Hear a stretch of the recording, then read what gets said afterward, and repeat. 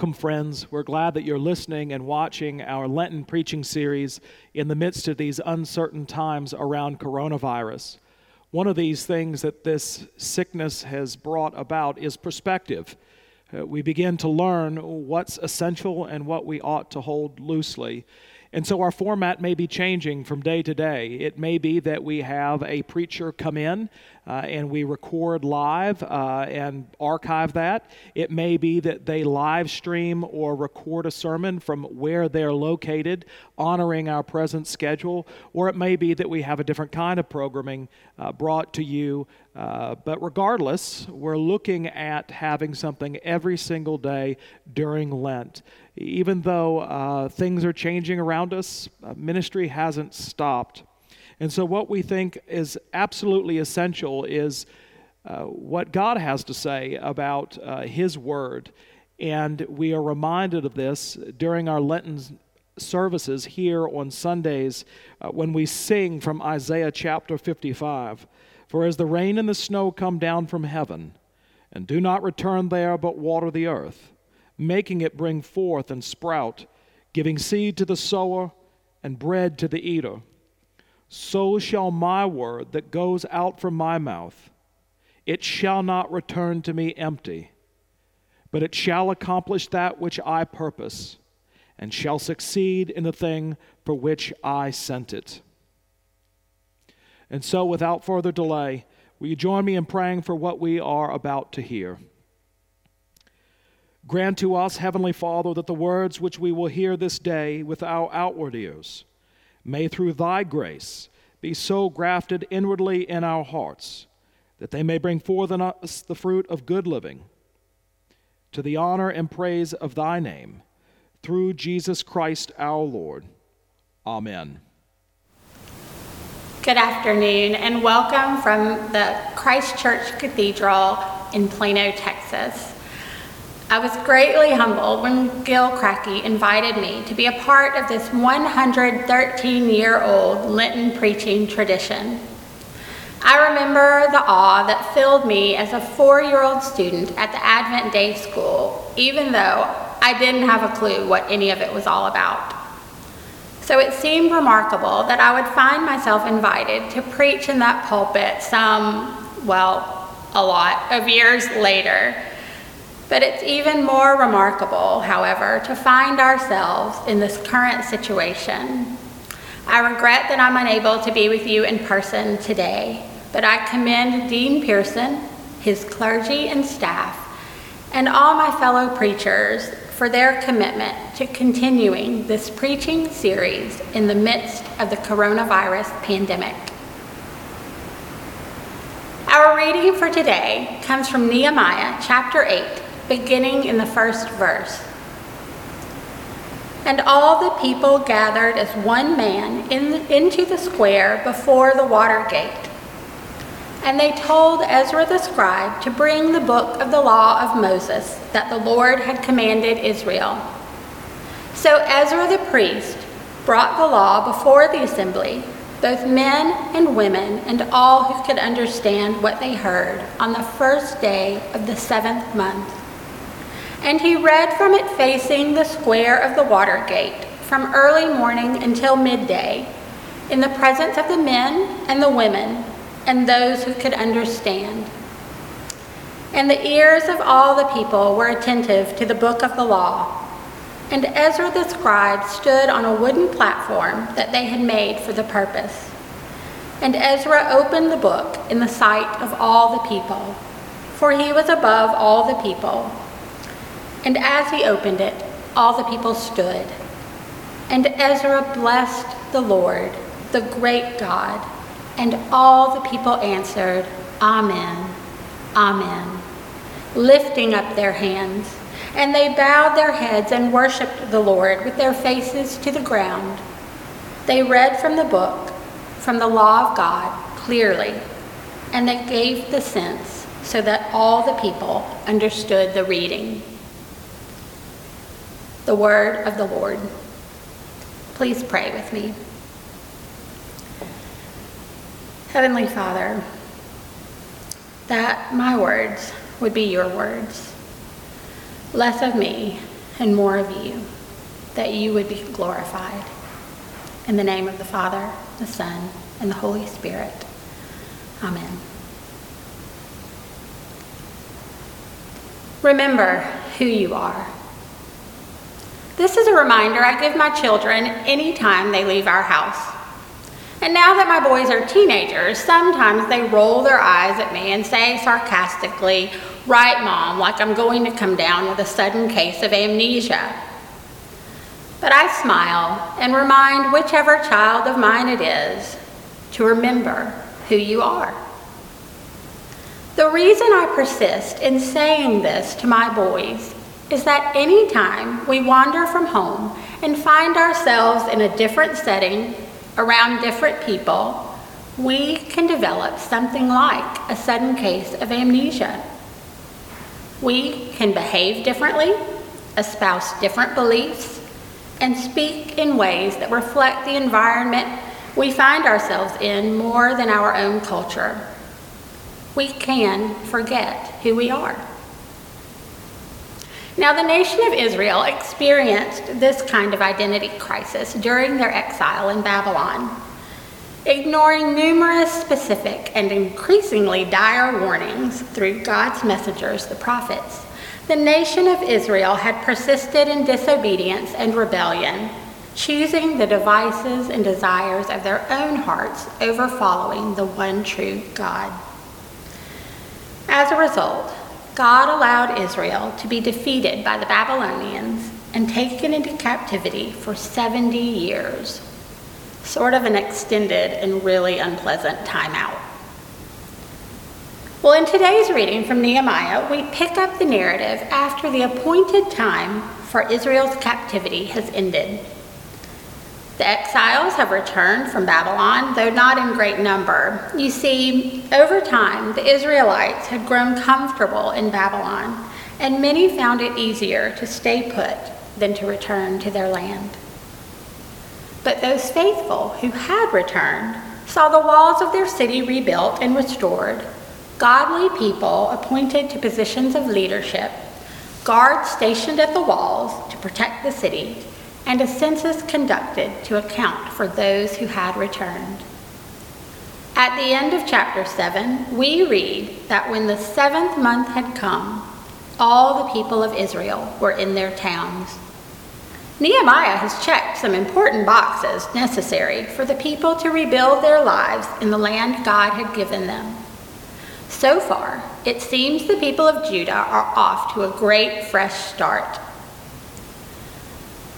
But then we see something incredible happen at the beginning of chapter 8. Once the people of Israel are settled in their towns, they don't dive into their own individual home improvement projects. Rather than running to the Home Depot to look at paint samples, Scripture tells us that the people of Israel gathered together in the square as one man, asking Ezra, the priest and scribe, to read the book of the law. Now, the book of the law is what we refer to as the Pentateuch, or the first 5 books of the Bible, given to Moses by God for the people of Israel. And we tend to think of this book as just a list of rules, but let's face it, how many of us would flock to hear just a bunch of rules? When we get a new gadget, we don't even read the instruction manual first. We go straight to the thing itself.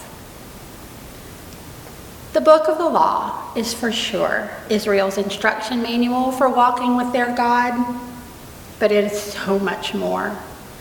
The book of the law tells the story of who God is, what God has done, and who the Israelites are called to be in him. The law told Israel God loved them so much, he came down to Mount Sinai to make a covenant relationship with them. They would be his people, and he would be their God. Now, it may seem incredible that the first thing the people wanted to do was to hear the word of their Lord, but this was not happenstance. This is where we see the grace of God working in the lives of his people. Our God is a God of justice, so Israel had to be punished for her disobedience. But Scripture shows us over and over again that God is simultaneously a God of mercy who always seeks to bring his wayward children home. So just as God fulfilled his promise to punish Israel for her grievous sin and rebellion, at the appointed time, he returned the people to their homeland, the land possessed by their ancestors, fulfilling his promise to defeat Babylon and restore Judah. And when God brings the people of Israel home, he stirs up in their hearts a hunger for his word. Now, if I'm being honest, getting all of the people in my house moving out of the door at the same time to get to church is a struggle. Gathering everyone together to read Scripture is like herding cats. But here we read that all the people gathered as one man into the square at the water gate. And there are two important things I want to point out here. The first is that this wasn't a couch to 5K situation. Ezra had already been in Jerusalem teaching God's word for about 12 years at this point. It just hadn't gone viral. But the seeds were planted, drawing an entire town to act of their own volition to hear God's word. And the second thing is that all the people gathered is significant and unusual. In that day, in that culture, it was customary for God's word to be taught in the temple, which meant only men would be able to hear the teaching. Even though the temple had been rebuilt, the people gathered in the square at the water gate, allowing everyone to receive God's word, men, women, and even children. Clearly, the Spirit of God was at work in the hearts of his people to move them in agreement at the same time, to the same place, with the same singular purpose of hearing God's word proclaimed. And in hearing God's word proclaimed, Israel would remember who they are. Now, God's grace is also evident in the timing of the exiles' return, the completion of the city wall, and the other things necessary to get Jerusalem back online. Scripture tells us that the people called on Ezra to read the book of the law at the beginning of the 7th month. In Leviticus 23, we read that God commanded the 7th month to begin with a Sabbath rest, a memorial of blowing of trumpets, a holy convocation. This Feast of Trumpets is more commonly known to us today as Rosh Hashanah, or the Jewish New Year.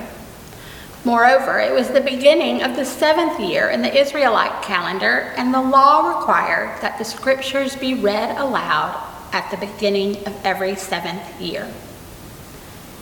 But this practice, along with many others, had fallen into neglect. Through his perfect timing, God reminded the Israelites of the rhythm he had established in the law for their lives and worship of him. So it was appropriate that the people should come together for this particular purpose on this particular day. Now, I'd like to unpack the significance of this part of the reading a little more. Each of the feasts commanded by God for the nation of Israel commemorate an event in Israel's history so important that God wanted the people to remember it every single year. So what event was so important that God wanted his people to remember during the Feast of Trumpets? The Feast of Trumpets commemorates God's creation. And the creation story tells the Israelites who they are. They are the pinnacle of God's creation. They are the apple of his eye, made in his image to be in relationship with him, to walk with him in the garden in the cool of the day. When Ezra read the book of the law, the returned exiles remembered God's steadfast love and faithfulness for them throughout history. When Ezra read the book of the law, the Israelites remembered who they are. God's chosen people, a holy nation, a royal priesthood set apart from other nations to shine God's light in a dark world.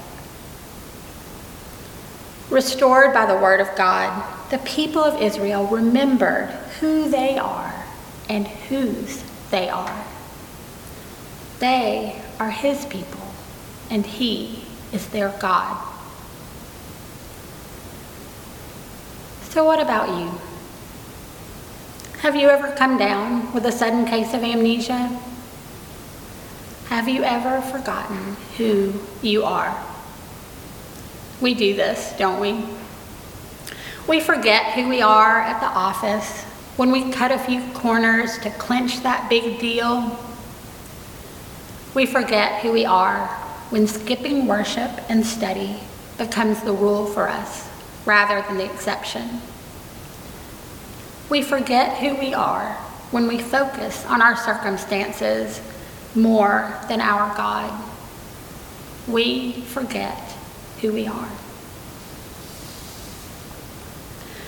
Now, as we struggle to figure out how life works in the midst of this extended and unpleasant timeout imposed on us by this pandemic, will we forget who we are? Our clergy and lay ministers are working tirelessly to ensure that we have resources to support our continued worship and study, and I'm so very thankful for their faithfulness. Nevertheless, because of the precautions necessary to protect ourselves and one another, many vital practices of our Christian life, such as communal worship, celebrating Holy Communion, and gathering to study God's Word will unavoidably fall into neglect. And if we're honest, with so many options competing for our hearts, even the practices available to us can slowly fall into neglect. Over time, will we let the other attractions on our devices, social media, Netflix, updates on where to buy toilet paper, become more alluring to us than the digital preaching and teaching prepared for us? Will the lack of separation between home and office tempt us to allow our work into the spaces formerly reserved for individual study, prayer, and time with our families? Will we let uncertainty and fear lead us to seek solace in things that ultimately cannot save us? Will our obsession with what we can't have or what we can't do overshadow what we have in Jesus and what he has done? Will we forget who we are? So what is the word here that God says is for you? How do we remember who we are? Well, to you and to me, his wayward children who wander from him and forget who we are, our Lord says, strain forward and listen attentively for my voice, my word, the word that says that you belong to me, the word that says that you are loved with an infinite love, the word that says God loves you so much that his Son came down to keep the covenant for you, so that no matter how far you wander or how many times you forget, he will not forget you. When this coronavirus pandemic is over, we, like the Israelites, will have some rebuilding to do to restore our lives to what they were before. But I exhort us all to put any necessary rebuilding of our spiritual lives at the top of our to-do lists. Spiritual rebuilding starts with remembering who we are through the Word of God. When we hear the Word of God, we remember that it is in this story of a rebellious people and a merciful God that we learn who God is and who we are called to be in Him. Children of God, remember who you are. In the name of the Father, and the Son, and the Holy Spirit. Amen. You've been listening to audio from the Cathedral Church of the Advent. If you live in Birmingham or find yourself visiting, we hope you will join us at one of our Sunday services. Find out more at adventbirmingham.org.